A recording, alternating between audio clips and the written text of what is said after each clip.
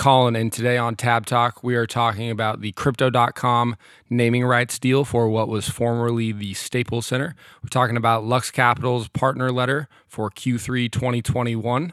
We're talking about Black Hat World and the strange things that happened there. We're talking about A16's DAO Canon that was just published, a great resource for everything DAO. We're talking about Fantastic Text, which is just a library of incredible SMS marketing.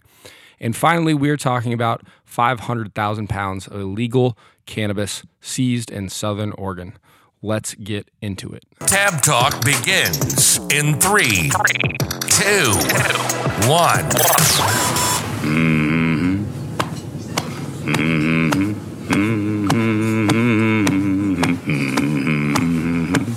Come on.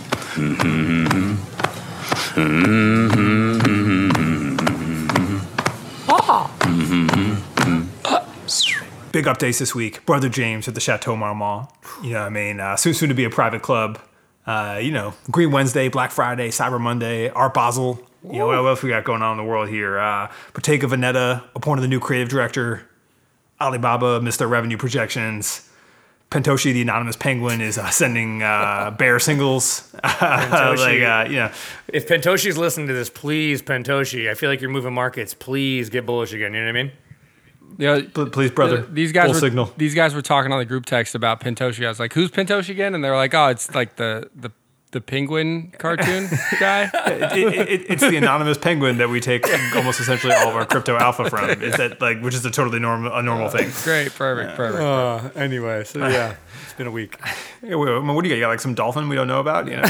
Oh, by the way, another thing you forgot. It's about to be Thanksgiving. I feel like that's you're talking about updates in the world. Yeah, I just go to the ecom holidays, not any of the kind of the family enjoyment. Okay. You know, although I do enjoy the meme where it's like the family down there, and it's like oh, come downstairs, tell everyone about your bitcoins, and then it's like the shadow at the top of the stairs, like the little Pepe boy, which we know we're all headed into. You know, if y'all are lucky, we'll publish our NFT conversation cheat sheet. We'll probably maybe we'll do an early floor check. We'll just kick off with a floor check, because let me tell you, these if it wasn't for Post Malone buying a Wicked Monster, my floor check would be looking real rough right now. Good for you, man. My floor check is bad. How are y'all doing? I got a. I mean, it's bad overall anyway. I mean, I'm probably down. We don't really like to think in USD, in fiat, when I think about NFTs. But, I'm definitely down like a fresh rolly or so in JPEGs. I got hope. I'm really in this for the long term. What I think is funny is that you see all these NFTs, like even Gary Vee today, I saw a tweet by him. He was like, by the way, anyone who's listening to me about NFTs, when I talk about them, I'm talking long term, right? Anyone who was like pumping NFTs in the last year is like now the floor is falling out, and they're like, oh well, the thing is you have to wait 30 more or of a 40 long years. term. Yeah. Gary, I minted 100 grills. Gary, please, can I get some K-Swiss stock? I forgot he's got that K-Swiss hustle. What about you, Colin? Yeah, the worst shoes in the games. You know, Gary Vee, come on the pod, defend your fucking shoes, because that shit is absolute garbage. All right. Anyway, sorry. Any of our listeners are wearing K-Swiss? I'm sorry, it's too late for you. We're hopefully ostracizing the possible sponsorship from K-Swiss. If we were any possible sponsorship, Oren will make sure that we don't get by ripping apart the company. But Colin, what about your NFTs, Colin? We're holding the highest standard. All right. Brought to you by Men's Wearhouse. Colin, did you have any NFTs besides the whatever that bowl was that you got, or the bagel? Was it a bagel? the hippo? The hippo. I got besides the hype hippos that are hidden, besides the hype hippo that shall not be spoken of again after this. I have like 4 or 5 random things. I've got a Manny. I've got one of Jack Butcher's duplicate ape experiment things. I've got a couple of random things. I would have a lot more random things if it wasn't like $250 just to like get it. There's a lot of little stuff that I think is cool, but when it's $200 just to buy the thing for $100, it's detrimental to the culture, I think. But such is life. This was a dark floor check. I know we tried to keep it lighthearted, but it was a lot different for when the ETH were freely flowing. Yeah. A couple months back. We should just honestly let's just enough crypto. Can I add one let's thing go to really our first quickly? tab. No, really quickly. Sorry, Jesus. I got a homie. His David. He's a old investment banker, and I see on Instagram he has changed his profile to an ape, and so I messaged him. I was like, "You bought an ape?" I said, "Until 2021, you were the bear of crypto bears." He goes, "Haha, I've had this since I first minted it." And I said, "What? In 2017, you and Jake were the ones who convinced me to sell all my crypto," which is legitimately true. I had a whole gang of ETH and Bitcoin in 2017, and my boy David was like, "Nah, bro, that's a con. You got to get out." He was in investment banking, TradFi stuff. And his response was, in 2017, it was too volatile. Because it's still too volatile. David, come on the pod and defend how Come on dirty down, you did Dave. James. Yeah. Come on down, like, David. We need you on here, and you better come. This is going to be a cross-examination of cross-examinations. You know what I mean? Like, It's rough, bro. I need to see your whole portfolio, trade history. We're going to break this down. Account statements. Yeah, I mean, like, your holdings, your wife's holdings. Was it a flip tape? Was it a flip tape? No, it's a normal ape. He said he bought some baby apes too. I said I heard those did not go so well. But I was gonna say I thought he was gonna fire back and be like, yeah, bro, I right click saved. No, this is a dude classic with a, trash. this is a If dude you with a don't couple like this one, I'll APs. do another. He's buying the real apes. Anyway, all right, into the tabs, right? Sorry. Yeah, enough crypto. What's our first tab, Colin? Yeah. So First tab is a CNN.com link to Crypto.com purchasing naming rights for the Staples Center. I'm sure everybody's heard about that, but I think this is a It was the whole city of LA embraced it. Everyone been calling it. I've heard it referred to as the crypt. Almost it's immediately perfect. after, people were like, they were in the streets being like, you know what, fuck Staples. And so this is great to see how deep everyone's just been like supportive of this transition. So estimated $700 million deal. I think there are a bunch of interesting things about this. One is I think so many of these stadiums are named after brands where the brand itself is kind of lost on people. Like I feel like I was years into saying and thinking about the Staples Center until I realized it was the office supply store. I thought it was named after Jeff Staples, the sneaker. Maybe that was it. Very niche joke. Just put a bird on it. But like a lot of these big brands like Barclays, Key Arena up in Seattle for the Sonics back in the day. I don't know. I feel like the naming is like lost on everything. Crypto.com never going to be lost on anybody. Sure. Yeah, and actually, quick question: have either of y'all ever been to Crypto.com? Yes, about 5 minutes ago before we started. Okay. I don't think I have actually not. have. I don't even know what it is. I think it's an exchange. So let's see. Put that sponsor dollar. Let's get this CPM going, brothers. Let's see what's. Oh, they got Matt. They have a video with Matt Damon when you land on it. Wow, they're going hard in the paint. So I think I told you this guys. is a lot better than when I was on 8 Sleep earlier, and it was Joe Pompliano and Danny Green, and I was like, "Yo, this is trash." Like if they had Matt Damon, I would have bought a mattress. Let me tell you. Dude, the founder of 8 Sleep is like he's guy like needs on Money sleep. Twitter. He's one of the dudes on Money Twitter. He's maybe we get an 8 Sleep sponsorship because I'm just take the bed. I don't really need money. I'll just Yeah, I was gonna say your boys just need beds. Honestly, we're all still kind of got the mattress on the ground energy, even though we're married. Yeah, I may have a giant house, but really we're on. I'm eating a fucking can of tuna with off-brand Hellmann's for dinner, so I'm ready for the free Oh mattress. man, you didn't have to tell anybody about that. Well, to be Yeah, like, honest, I with feel you, like didn't- even like on the Twitter Spaces that we had earlier this week, where there's just broke boy energy just flying about. I just like you guys gotta lean in. I know I've been pulling back, but I've been pulling back so I can go harder in the future. You know, I mean, we can't let that energy permeate the pod. All right. Well, I think that the sponsorship with Crypto.com, like the celebs that they have on board are good. I think I told you guys, my boy who does a lot of does events for a living. He did all the F1 Austin VIP stuff. He's doing a bunch of Super Bowl parties in LA. He had been talking to Crypto.com and trying to get a sponsorship deal from them for an event. And they told him that they were not interested in sponsoring things for less than $10 million. Like they're out there just looking for massive sponsorship deals. So kudos to these boys. I don't know anyone that uses Crypto.com. Do you? I'd never even heard of it. I've only ever seen it on the F1 event sponsorship. Yes. Is it like an exchange, or is it like what do we? Is it like a Binance? It's like more of a lifestyle, I think. It's a movement. Yeah. So it's like a blog. It's like a sick blog. It's like no, it's like a Coinbase. It's an exchange. But But they've Can I get NFTs on there? you apparently you can. If you go check out crypto.com, you'll see on the top bar it says NFT is one of their main things. Yo, just like jumping on the crypto homepage, like everything is in the red right now, guys. Yeah, let's. Except Avalanche Brothers, let's fucking go. Yeah. Hey, yo. I wish I could understand. I get some AVAX because I'm desperately need it. No, they definitely have some NFTs on there. They also the thing I always see them pushing is their debit cards. And they've got these debit cards that like give you like pretty aggressive rewards. I think That's actually, I think that is where I've seen them. So they push really heavily the card that directly uses your crypto balance when you spend it, so that you can spend your Bitcoin. I thought that was like not the point, but I guess. yeah. Well, ironically, Colin, it is the point. So like it's one of those weird like conundrums, right? Where it's like everyone's like, nah, don't hold. Don't sell. But the only way that crypto becomes at all useful is if people actually use it, right? Like exchange it for things, right? Like buying power is what guys, you can't don't lift the curtain. You know what I'm saying? Like, you can't. Yeah. Not today. Yeah, sorry. Yo, so We need this. Colin needs his rose to go up desperately. So before we move on from this one, because it's not overly exciting, I've got this chart here of the cost of the naming rights for every team in the league.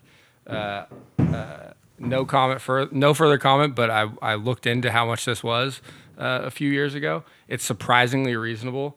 So we don't know the details of the $700 million deal, but $700 million. what do you think is, I guess, prior to this deal, the highest naming rights in the league?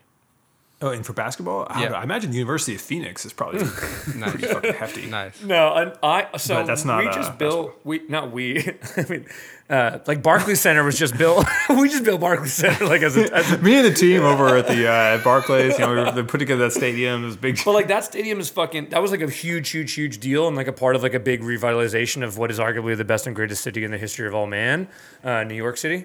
So that one is $10 million a year, and the Nets are number 3. Okay, so I'm not super far off. I mean, so I would have also guessed, and again, I'm not just going the New York route. I just know Knicks tickets are like for like a pretty horrific fucking team. Like historically, Knicks tickets are just always expensive, and Madison Square Garden is all super expensive. So I don't even know. I don't know, and that's just MSG. Like the family, the Dolan family. I can't imagine the Knicks don't have naming rights. So the Knicks, the Suns, it's just Madison, and we all know Madison, and the Utah Jazz. So number 1 is the Toronto Raptors, $30 million a year. What? Really? In Cataloons what's or their in American dollars? Real money or funny money? Fake Canadian money or? Yeah, I was gonna say $10 million in Canadian is like 11. Yeah, we could be popping that off the Tab Talk tab. Yeah, right. This is all USD.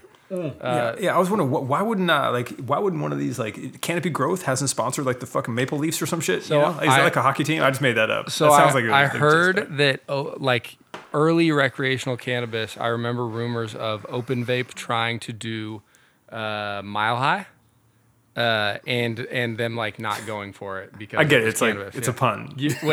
James, do you get it? I think I it's get like- it. 'cause I it's think high? I think Okay. I understand, but right, afterward we'll talk about it afterwards to make sure. But Yeah. in all, He is wearing Aim Leon Dior, so you never know.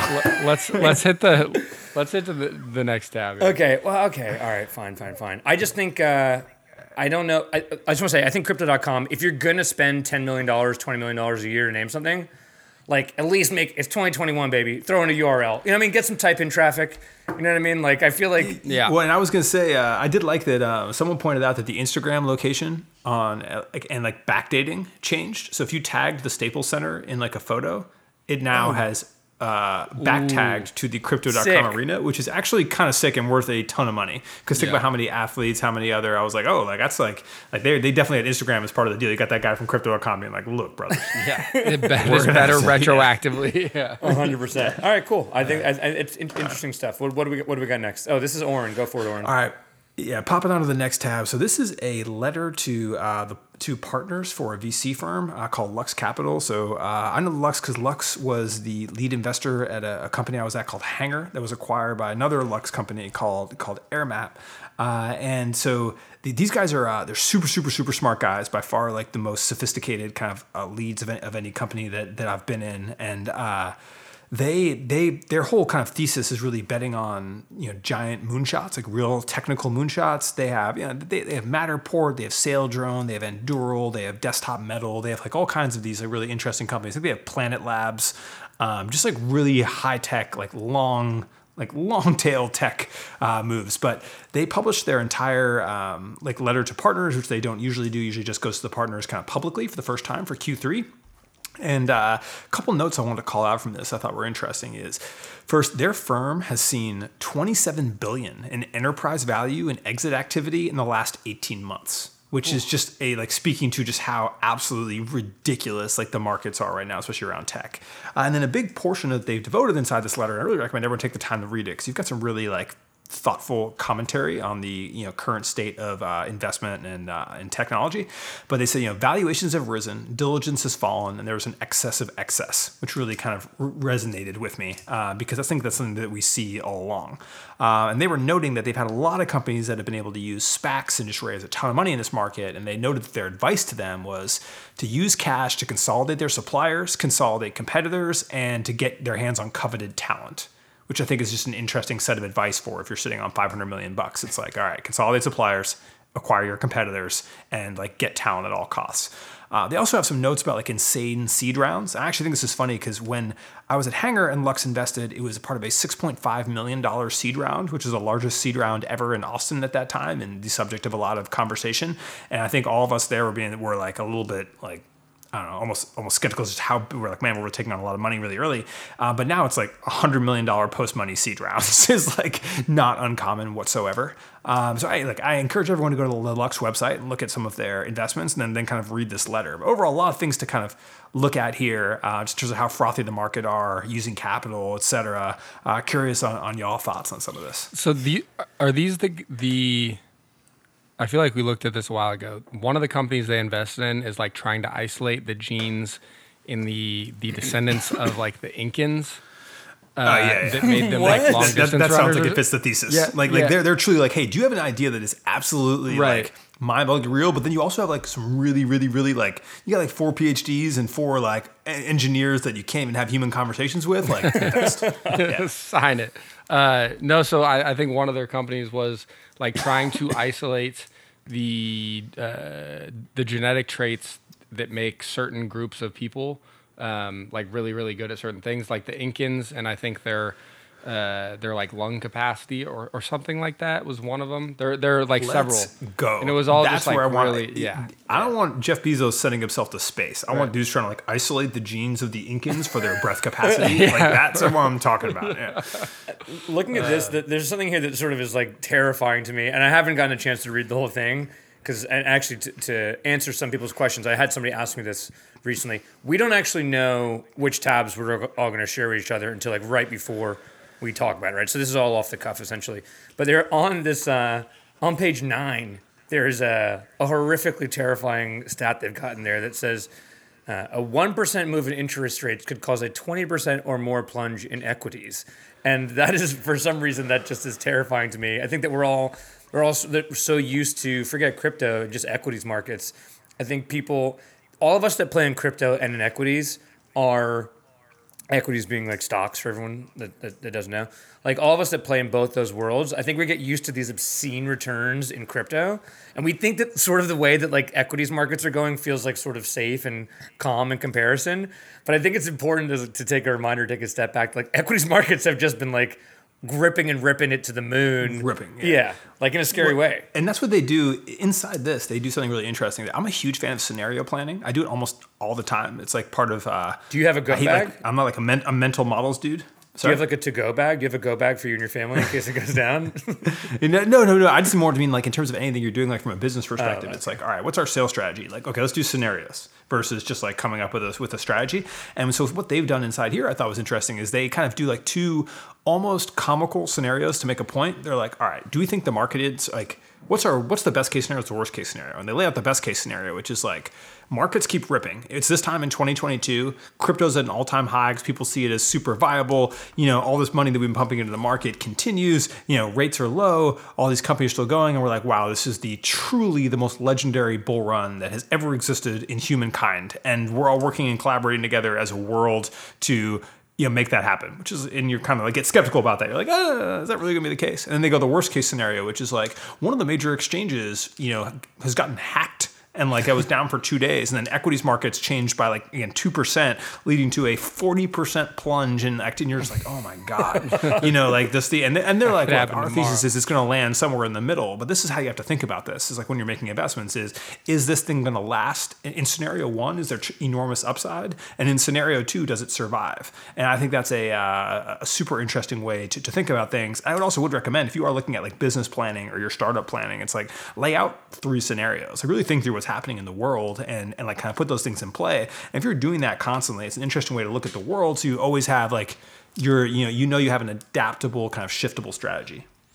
Yeah, I mean, I think what's cool about Tab Talk is when we did this exercise for Tab Talk, we saw the only 3 scenarios as number one business podcast in the world, number 1 entrepreneurship podcast in the world, number 2 business podcast in the world, and then number 3 business podcast in the world. Those are the only 3, right? Or what? Well, luckily we're fulfilling. Like, look, at least we have easily the most expensive CPMs in the business world. So I would count that as a success currently. So high that we refuse to take money yet. I just would like to thank you for bringing 11 pages of pure text to the Sunday evening podcast recording. I called out some bullets. Well, this is, and I'll talk about this a little more inside the in this one of my later tabs in here. But this is really I think this is where we're at right now in the world, because there's so much happening here with everything happening in crypto and DAOs and like the whole like do your own research. But if you're not like, I'm reading more than that. I haven't read a book this entire year. I've read like maybe 1 book, which is I used to read like a book a week, and I'm reading like crypto white papers, the DeFi documentation, like investor reports, all these giant like compendiums of resources about like these new concepts constantly, because like that's the only way you're going to be able to keep up. So as much as I know we don't want that like 11-page tab in there on a Sunday night, like that's probably what everyone listening to this pod who's spending their Sunday night doing is their research. So shut it down. Go hit print on tabtalk.io and read this investor letter. Siri, read me this 11-page PDF. Yeah, robotically. No, I think. Right, what's next? Next one is mine. It is it's an old I don't want to. It's a website called blackhatworld.com. I want to preface this with that I don't want to send anyone listening down a path of doing things that are illegal or black hat or i.e. not allowed. Yeah, I'm gonna have to sit this one out, guys. We're kind of like we're just kind of a strictly above board section of the pod that I can participate in. Yeah. No, this is none of us have ever. I've never partaken in this. No, I'll be candid. So blackhatworld.com is a self-proclaimed black hat SEO forum. So black hat search engine optimization forum. Black hat meaning, again, it really means against terms of service, right? Like things that are not allowed, essentially. It doesn't necessarily mean illegal. Now, when I first discovered this forum, I'm not going to talk about my my username on here. I haven't posted on here in years and years, but it was Jamie Camp. Yeah, just James Camp. It's a picture of me. No, it's not. But I was no one's ever going to know. I was a moderator on this forum when I was like 17. I'm 33, so I think that should give some context to how long ago it was. But now it is just SEO stuff. So it's just like backlinks and how to rank websites.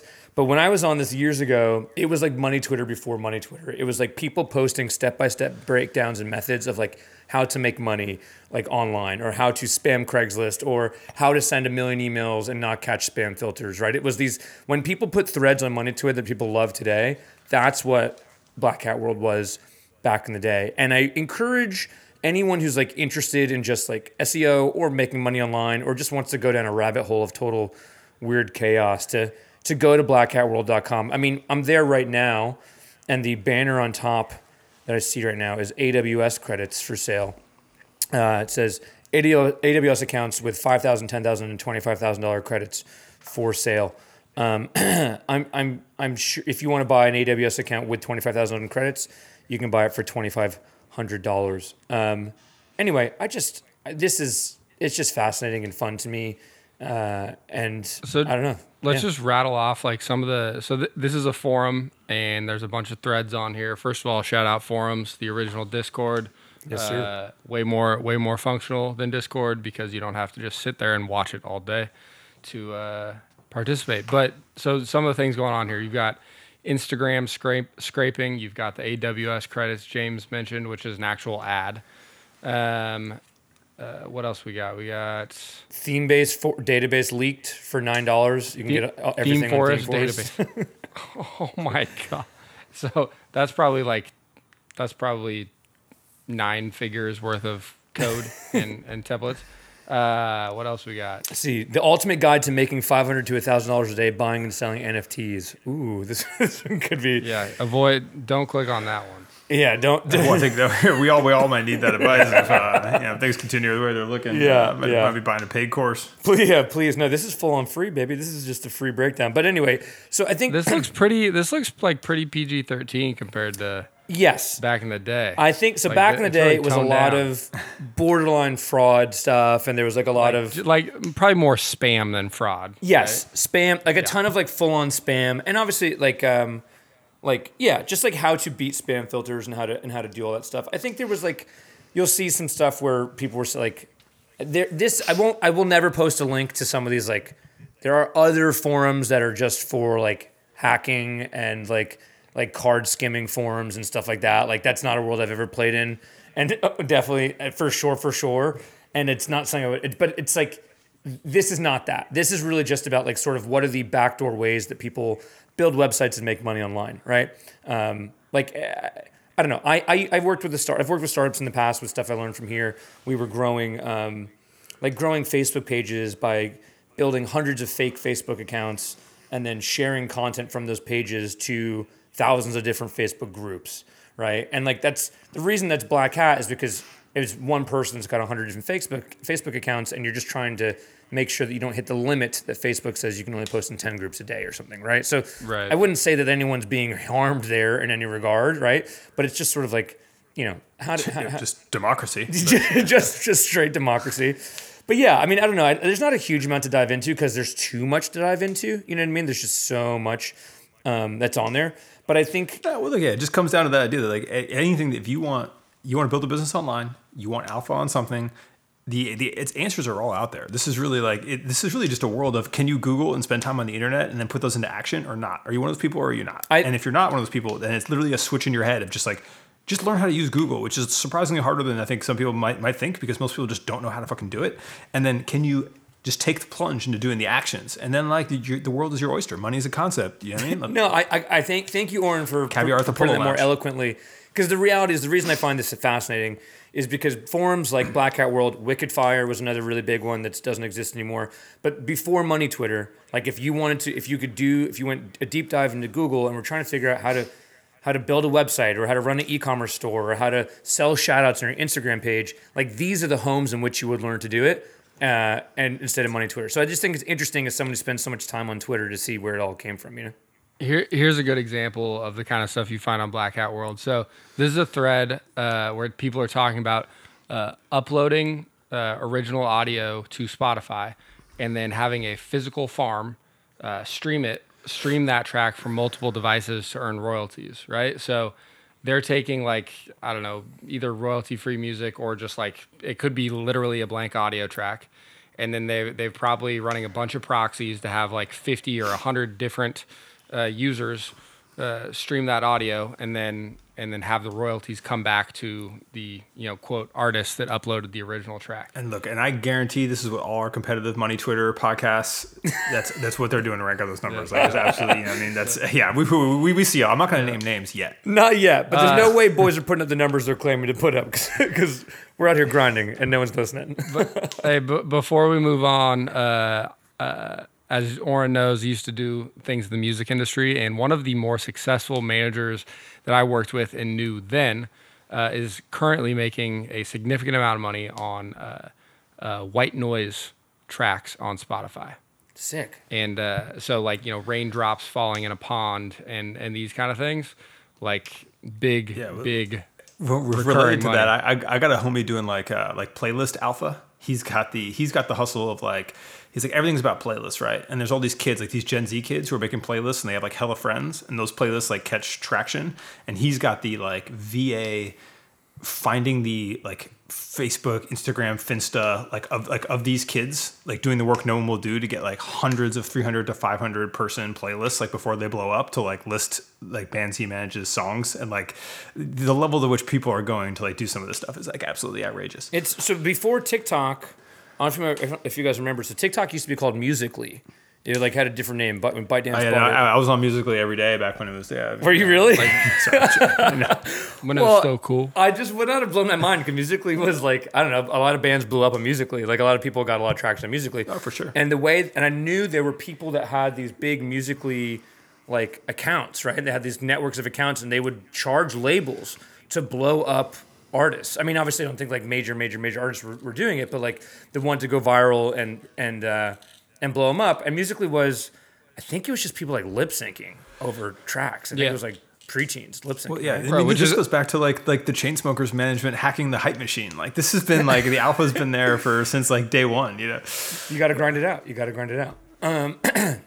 But so anyway, I think anyone who likes money on Twitter, I think would like this website. I swear on my life, this is not me just saying this. Like I would avoid anything that is weird or sketchy. You know, but I'm a firm believer in like learning this type of stuff is what got me gigs like as a growth hacking mentor at Google, right? Like just like figuring out like how do you acquire customers at really cost efficient manners and monetize them better. And so I think understanding all the mechanics is really exciting and interesting stuff for people, even if you don't end up using all the tools.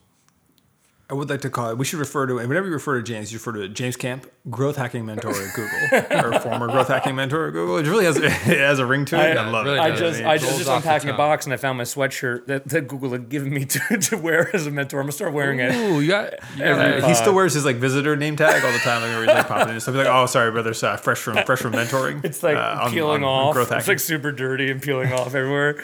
But yeah, that's my pod. What do we got next? What's up next? Oren? All right, I'm popping into the next one. So this one is, it's called DAOs, a canon. Not to take this back into crypto, but we're going back into crypto. So this is part of A16Z, Andreessen Horowitz's, they have a crypto canon series. And basically what that means is they'll basically compile a online guide. They'll take 30, 40 super relevant links on a subject, and they've done this on NFTs and which are kind of other things, and they'll just kind of publish it out there as part of their content initiative. And they've actually been hiring a lot of media people to work over at A16Z as well, which is a whole separate conversation. But really, this is where I did a bunch of research because we were trying to start the Tab Talk DAO, and this is my excuse to talk about the Tab Talk DAO because. You know, I was like, all right, you know, we decided us just arguing over making decisions via text, and you know, it's just going to get awkward at some point. Why don't we dive in? Let's build. Let's actually experience it in the first place. And so we started to do that. So I actually spent quite a lot of time looking into what the right DAOs are to work on. I think we mentioned this in pods before, but looked at Tezos Homebase, and like, it's not really a thing. Like doesn't actually work, and like there's like a disclaimer like may not work, you know, like when you actually go to sign up. And then there's the Solana one, which is really just like a lead form, which is like submit your beta, and like they never hit us back. And I submitted as Colin too, so you'd think it would like have some clout, but I knew if I sent it in there, they'd be like. What do you guys? This guy want to do? He wants to make a DAO about crown molding, and then we went to it was Alchemy, and I went to Alchemy, and literally I set up all the things to make our DAO, and then the last button that clicks submit just doesn't work. I was just like, okay, this is like really where we're at. And I looked at Avalanche, and it was like, okay, not even an option to make a DAO. There's not even like if you go through all the apps on Avalanche and you like. Control F DAO, like there's just like one of them that has it in the name, and there's like nothing else in there, so no options there. And then so we stumbled upon Aragon, which is the one we ended up using to try and make this, and I thought Aragon was actually super interesting and they're one of the ones that was mentioned inside this article, which is why it's bringing it up. And Aragon was they're an open source DAO platform on Ethereum. What I thought they were super interesting is there's two options to create your DAO. And the one that I thought would work for us was called Govern. But then you actually have to look at what's the infrastructure to about making a decentralized autonomous organization. So you need to have your agreement between the people. You need to have a token that you're using, and that token is like if someone wants to actually raise an issue, you have to decide how many tokens does it take to even be able to raise an issue, and then what's your threshold of winning a vote? Is it 67% or 50%? How long is your default amount? Like you have 2 days to vote or 7 days to vote to kind of activate people, any kind of number of these things. One of the biggest ones that was interesting was dispute resolution, which is one of the reasons I think none of these places have really big actual places to where you can actually build a DAO, because Aragon has what's called Court, and so Court is a smart contract. You put the smart contract into your DAO when you're creating it, and then if you have a dispute, you bring it to Court, and there's what's called guardians, who are people that own the token of Aragon Court, who, if you own a certain amount of tokens, you have the right to basically be called as a juror to resolve these disputes. But I was like, in this one, which is probably the most major, like most used of these DAO ones, there's like, there's not that many people on it. And this is on Ethereum, on the most popular one. So if you're like on Solana, like in the back corner of this and trying to make your DAO, like, okay, how are you recruiting people and like the infrastructure and a super extensive smart contract for that? But one of the things I enjoyed about signing up under Aragon, just proving how early all this is that Otto basically decides when you sign up for Aragon Govern, how you want to resolve disputes, and says, okay, enter the address for the smart contract you want to use to disputes. And we're auto going to enter Aragon Court's smart contract. But then when you go click next on the thing, it's like, well, that smart contract isn't valid. And I was like, this is the smart contract y'all motherfuckers are providing for us to make it DAO. And then you go to Google. I Google it, like, you search through every documentation. There's no actual link to the proper smart contract. So I'm out here like copying contracts from Etherscan, being like, Will this one work? Let's try it out. But then at the end of the day, we ended up go submitting it, and it was like $456 in gas to just submit it. Not even to like then reshare tokens and do all these things. And I was just like, all right, this is, it's a tool for bigger organizations than us. But that's the kind of the point, right? Is digging in and building. That's also the point of this tab, is like all these resources are out there being compiled by like the smartest, most effective people, in technology, and then presented to the public. And so if you want to go, I probably spent 4 to 5 hours on like researching and trying out these DAOs. And now I actually feel like I know way more than I did when I started. And then the main thing I learned is it's still super early. And if you're not trying to like buy the Magna Carta, it might not be time to do your DAO. But it's all those tools are there. And I think this is where people should be pursuing. And if you are interested in that and why we think this is the future, you should dive in here. But I want to direct this to Colin, in that he tweeted something earlier about like DAOs are what companies were supposed to be. And I'd like to get some clarity on your intention there. Yeah, I mean, I think the whole concept of DAOs is fascinating. I think the like decentralized and autonomous part is like probably like the least important part of the whole concept. I mean, generally speaking, with Web3, I think that Web3 itself is fascinating. I think the mechanics and the dynamics and like the way that these things work is the important part, and how those things will apply to the real world is super interesting. So what I meant by that is, like, if you think about the core things that people are using a DAO for right now, it's the treasury, and then it's the voting and decision making, and that sounds a lot like a company that has shareholders that get to vote on things based on how many shares they have, or potentially based on the class of those shares. The irony of that is that in the context of a company and with shareholders, this stuff lives in like disparate databases all over the place that are managed by people or brokerages or apps, or not at all, or on paper. And I think that, it really reminded me of, we were talking with Nick at our office a couple months ago about Tilray, and Tilray kind of became I was literally gonna bring this up. Became the subject of a meme stock. So they have like hundreds of thousands of shareholders, and then they go to do a vote, and they literally can't track these people down because it's like 100,000 Robinhood users, right? And the mechanics of how stocks are supposed to vote aren't changing with technology. Like to actually go fix that's a lot different than like voting on updating the smart contract. If you look at like the absolute basics of a DAO, which is like, this is how we see who shareholders are, and then those shareholders vote according to what they hold. Like that is how a company is supposed to be governed. And if nothing else, it's a way cleaner of doing it.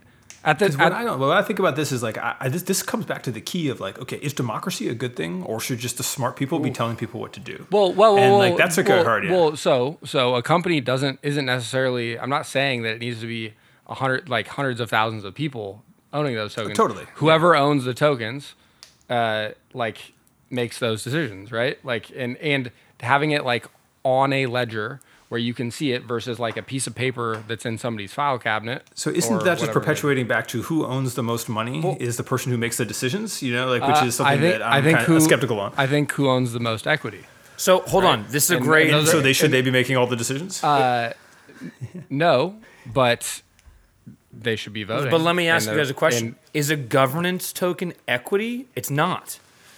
Well, no, but these mechanics, right? Like you have sure. you have the governance, decide you if have it the is or not. treasury, Yeah. you have like the holders make decisions about what to do with, right? Like it's Sure. all it's the mechanics that are happening are way more important than the fact Yeah, that it's and on I'm blockchain. throwing some of these kind of contrarian things out here just No. in terms of devil advocate, because this is the point of the conversation, right? Is like how corporate structure is now, or how investor structure is now, or how companies have ownership versus like this new kind of more fundamental tool here, and then like what's going to come out of it, and how do we engineer that towards something that people feel is effective? Because that's what the name of this is, right? Is let's make effective decisions is probably the core purpose of this. And I mean, going beyond the decision element, right? Like, Oren and I have been talking a lot about like what, we have a friends and family discount at our stores. We need to have a shareholder discount and yada, yada, yada.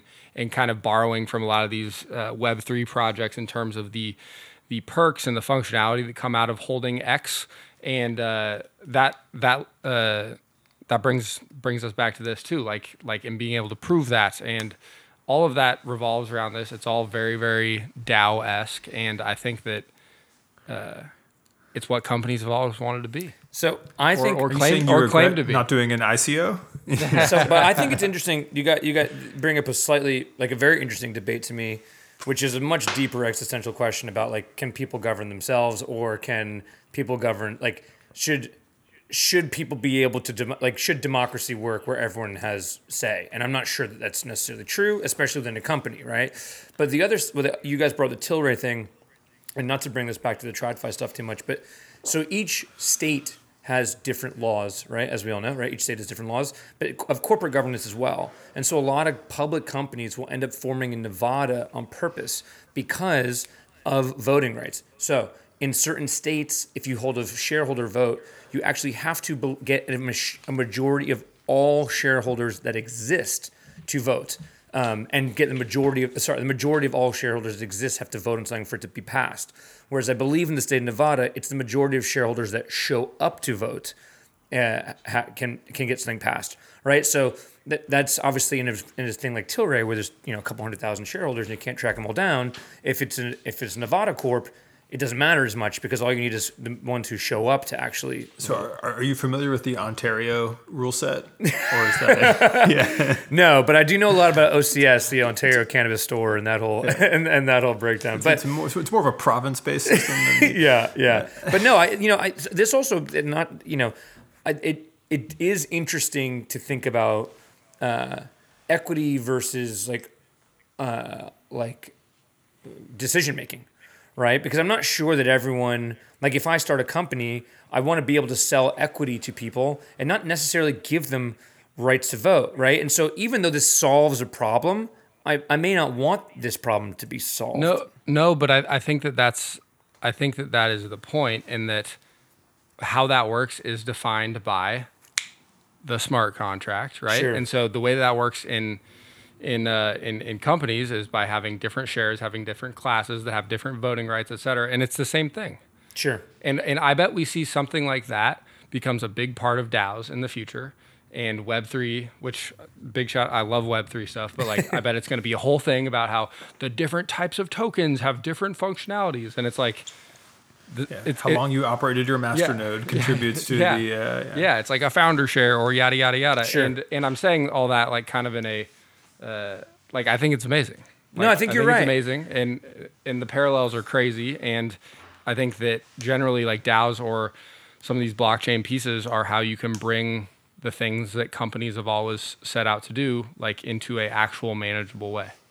Sure. And I think my favorite part about this is the default timing that it is when you sign up for DAOs. It's like default time to vote on something. It's like 7 days or something like that. And I was like, okay, so really we were just making this harder and worse than anything, which is an organization currently. It was a classic crypto solution. To be clear, we want to and will do a DAO just kind of to be in it and do the thing. We were just talking about like, all right, if we need to put some money into like production value, we could either kind of all Venmo each other when it's time to pay for X, or we could put it into a place. And if we're putting it into a place, it should probably be into our DAO's treasury so that we can then also use that to make decisions. And the gas fees were too high. Is this going to be fixed though with ETH2? That's the plan, right? Like the plan is that this is going to get better, right? Hopefully. Well, with ETH2, or is it Doge DAO? Or Shiba DAO? I thought it was Badger DAO.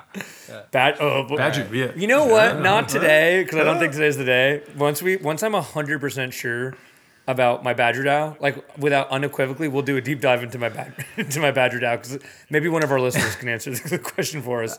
Yeah, that old Badger DAO bounty. All right, moving on. Let's go back to the world of e-commerce marketing Yes. with our Finally. young man James Camp. What's going on? So right here we have fantastictexts.com. Fantastictexts.com, I don't know why I have a hard time saying it, is really just like a repository, I guess, of really good SMS marketing texts. And I think this is important because in general, SMS marketing is clearly very, very efficacious for everyone who's ever done SMS marketing. It works incredibly well. But I think what's really important about SMS marketing is to do it correctly. And I think that people forget that different channels should be approached differently. So email, everyone knows what it's like to get an email. You can get a promo email and it feels fine. But an SMS message, a message to my cell phone, a text message to me, needs to feel personalized, it needs to feel unique and clever, and it needs to be only approached to people that are a certain point in a sales funnel, essentially, where I feel comfortable with you doing a one-on-one, reaching out to my phone. It feels like invasive if you've done it wrong, right? So I get spam SMS texts sometimes, and I hate them. But if that same spam email came in, I'd be like, whatever, move on to the next one. But if you start spamming me texts, please believe I'm livid and I don't want to talk to you anymore. So you have to do a really good job with it. And so that I think is important. And since I am a self-proclaimed uncreative person, and I think that my one of my core competencies is taking things that other people do and iterating them and making them better for things I work on, I think this is just a fantastic place to start for people that want to get into, that are doing e-commerce and are interested in looking at using SMS. I'm interested in this too, because I get a lot of SMS texts because I constantly sign up for almost like any marketing thing just so I can kind of see what people do. But then one of the things I've noticed is that people just default to like sending it as a promotional text. And I was like, why? All the good ones that I get are basically sent as a person. It's like, hey, this is Josh or Julie or whoever texting me. Yeah. And like trying, even if they're not real, like establishing that relationship where you don't quite know and it's just super personable. And I'm like, why wouldn't everyone just do that?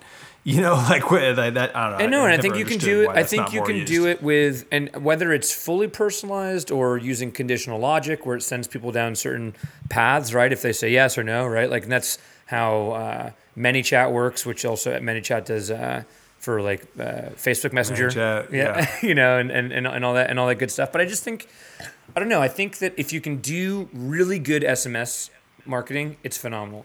B. I do think it's funny. Everyone who works in e-commerce that works with agencies, whenever agencies show you like a deck, like a slide deck and a pitch deck, they'll be like, oh, SMS, we did 12,000% ROI, which I think is fucking hilarious, because the only reason they say that is because you actually have to pay like a thousandth of the cent to send each SMS. Right. So like, we spent $18 and pulled in 12,000 in sales, and it's I don't think the cost of transactional like email and text is an ROI, right? Yeah, is like considered an ad spend. Yeah, but I'm telling you, go talk to any agency and ask them about their SMS, and they will show you really high ROI numbers. And I don't want to call them out because I actually love the agency and I love the owner, and they're great. But an agency I was working with for media buying was like pitching us on SMS stuff, and they showed us this deck and they're like, yeah, we did 12,000% ROI. And I was like, I just want to stop you right there. Well, I just like want to stop you right there. What's your ROI on email? And they're like, what do you mean? I was like, well, email's free, right? So it's like infinite, right? Like, so hypothetically, like you divide the MailChimp subscription by the number. Yeah, it's a skewed metric. It's a ridiculous metric to show people, but it is I think a really awesome tool if you can use it. And I think that a lot of people feel it might be overwhelming and they don't know what to do and they don't know how to do it. So I think something like fantastictext.com is a cool way to do it. And right here they've got a link for sms-templates.com, which is their SMS automation template library, free for anyone to use. So this is all Postscript.io content marketing, which is a Shopify platform for SMS. And on the Postscript site, they have an ROI calculator. Oh, and you just plug in your store value and then how many texts you need. No, I don't know exactly. But do they really have an ROI calculator? So James, yeah, there's an ROI calculator on Postscript. But James, you may not know this, but probably 12 years ago, I did a SMS marketing SaaS startup. I did not know. Before Twilio. Oren stepped foot in that office once. It was a strange time, but I think Twilio actually kind of like Twilio came out in the middle of it. Before we used Twilio, we had basically burner phones connected to our servers. I mean, really, like it was all above board. Like we had a special plan with the providers, but it was literally we had servers with cell phones plugged into the USB and just gripping and ripping. That's and a grind. We were getting small businesses at like $49-$50 a month to like have a text list and send it messages. That's sick. I also love that because that's like some true grind. I'm just like you ever see those memes of bot farms in China that are just like 10,000 iPhones and there's like someone just like swiping everyone. I was envisioning Colin and this WeWork. For us, it was like Twilio didn't exist yet. Sure. Which is like, this is like, I mean, I'm sure if you, I don't know, not to get too deep with it, but if you had a short code, it was a different ball game.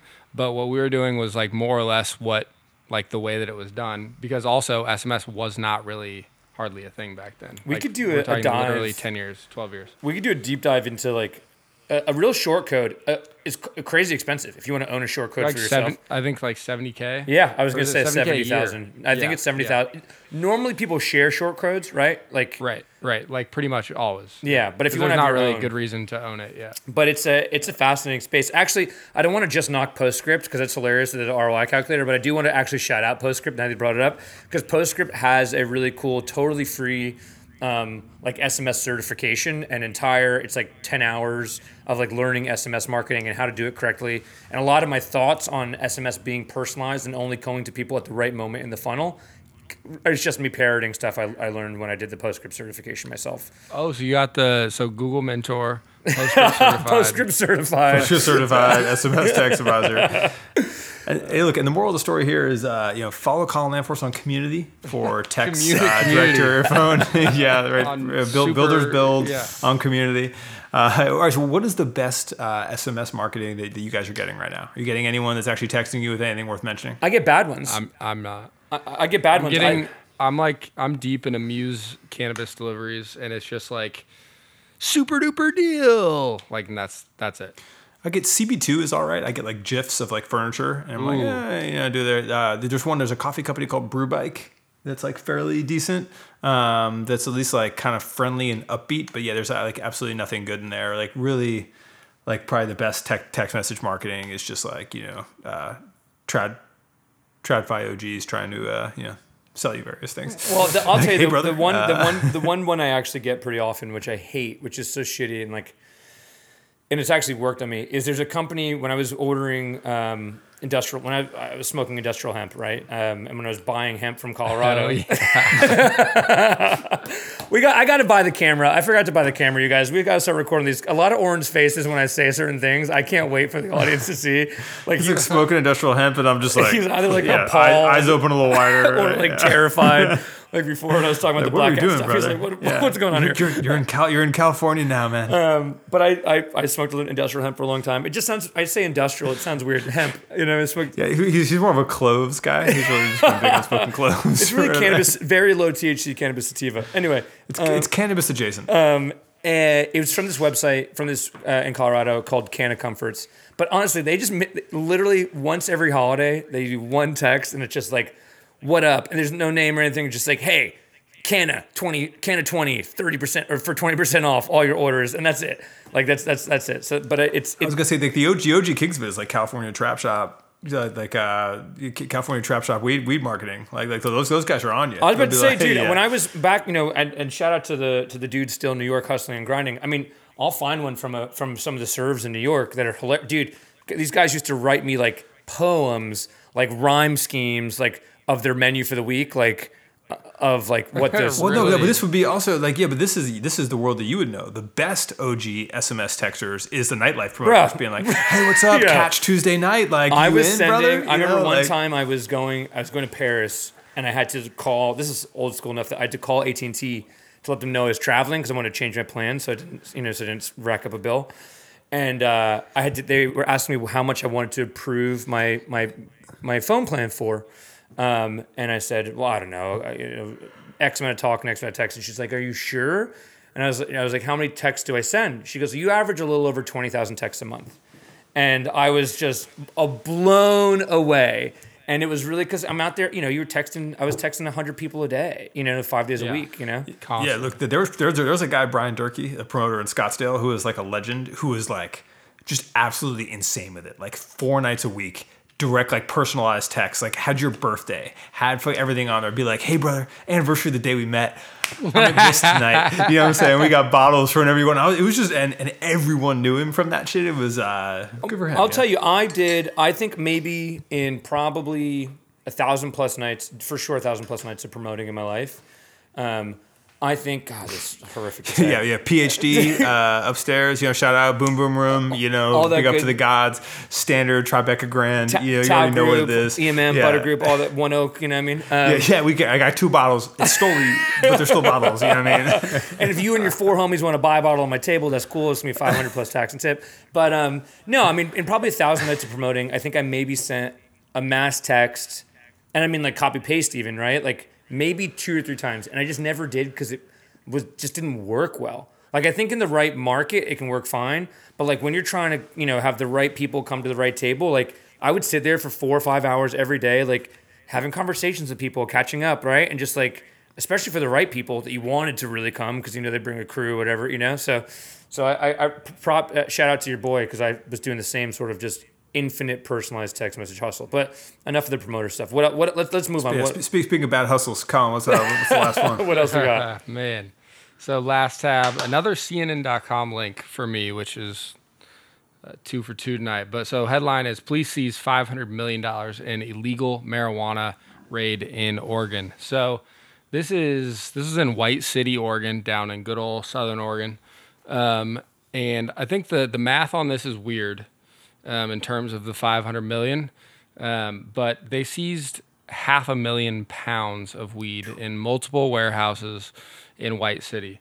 The operation had like more than 100 employees, like I said, several warehouses, and I don't think it's $500 million worth because I don't know any outdoor pounds that are going for $1,000 right now. Break it down or to grams. Anytime recently. Yeah, they overstated. So, I was going to say we could cut that number in about 20% there. Yeah. But yeah, I mean it's hundreds of millions of dollars of weed. It's pretty shocking. The images are worth clicking on and finding the tab. Just warehouses of hanging weed, and I don't know. I think this is going to have. I think this one bust will have an impact on the California and Oregon recreational markets, just because of the sheer volume of product taken out of the black market.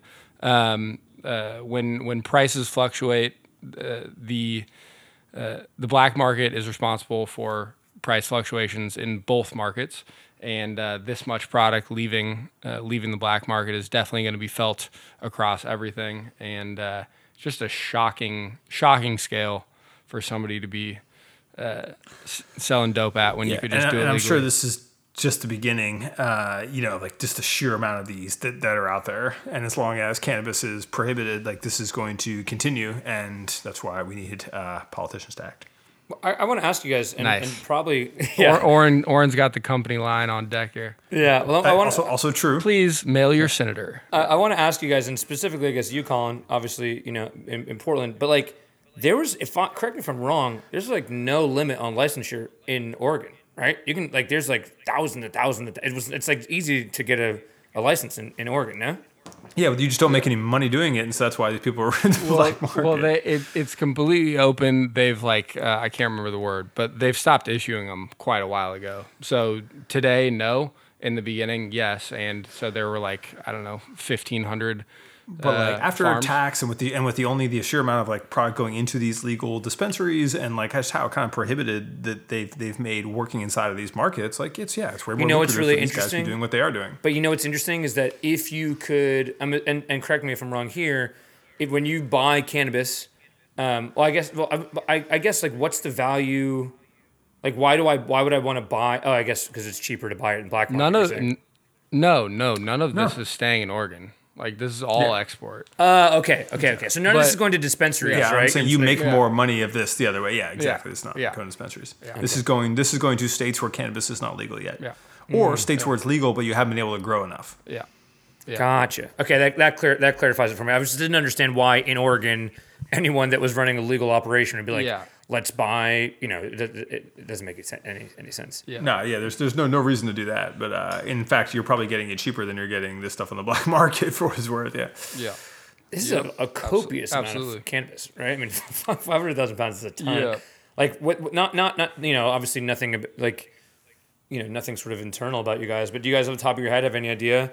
Like I know you guys just had your financials come out. Do you know how much pot you guys sell in a quarter, or how much you guys distribute like in a quarter? Just By the pound? It's been a while since Yeah, I like- did that math. Couple, yeah, but low thousands. okay. So this is like a Roundabout, lot. yeah. Not Yeah. not 500,000. Yeah, that's like I mean- like what the size of the Oregon market does in a month. I don't know, Wow. like maybe. No. Yeah. 500,000 pounds?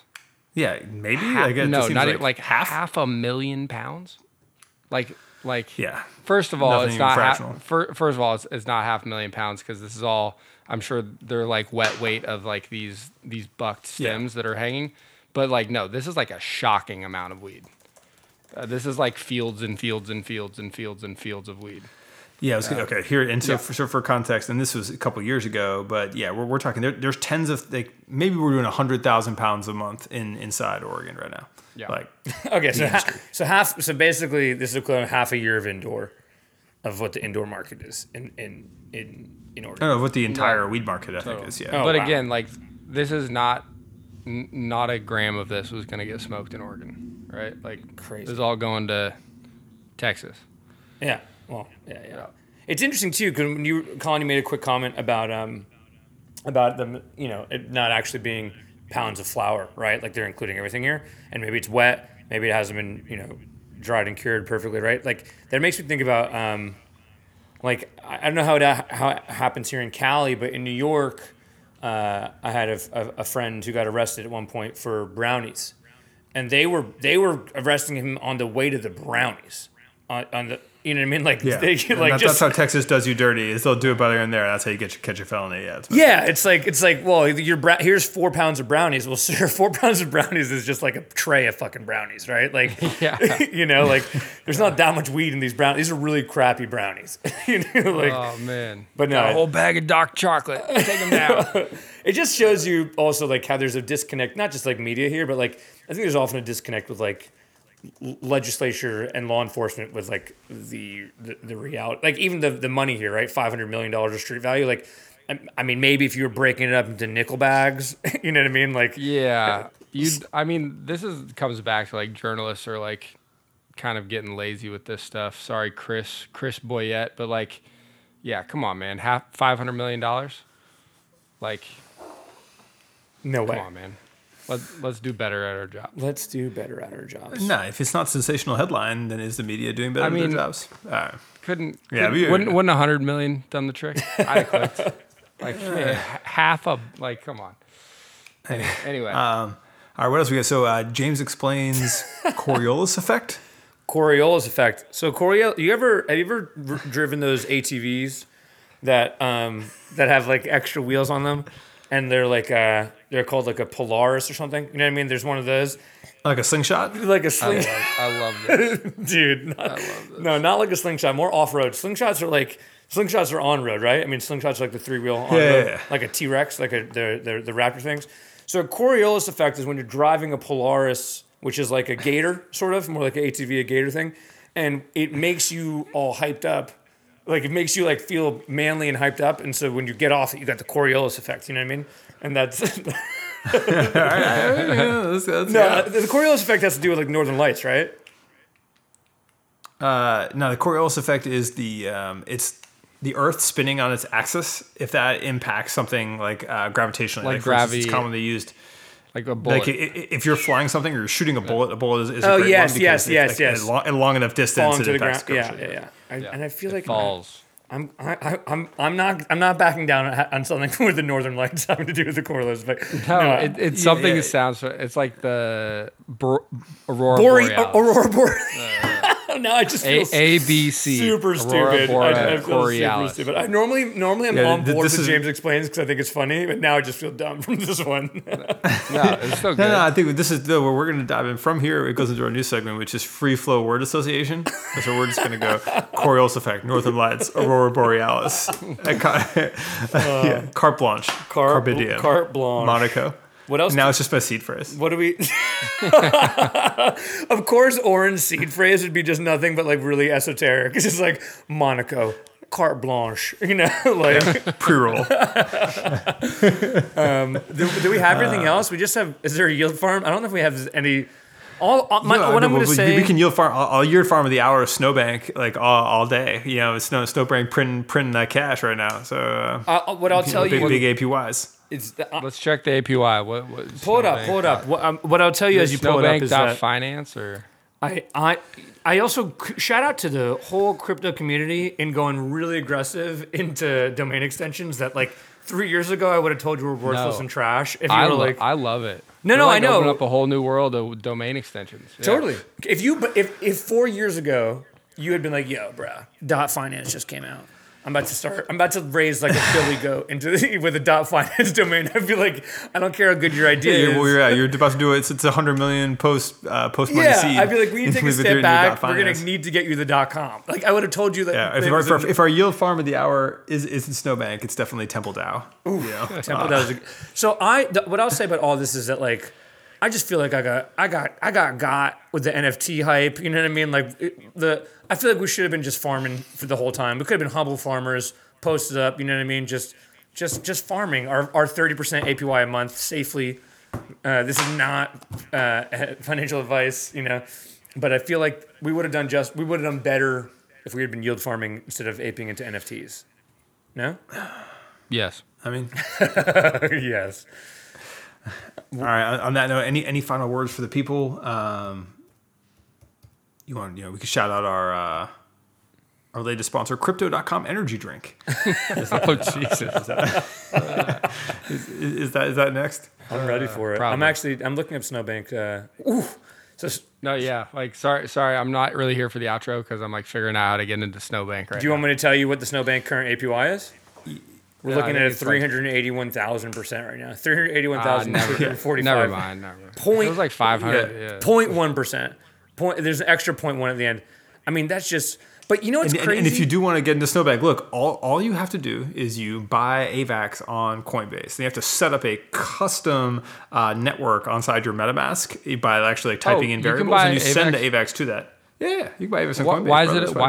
Why is it a custom? You can just switch because it's not Avalanche. but you have to set the Avalanche network as a custom RTC whatever. It's not one of the default ones you can choose like you're on Ethereum gotcha. mainnet. You have to then set your other one, but then from there you can gotcha. you can just buy and stake.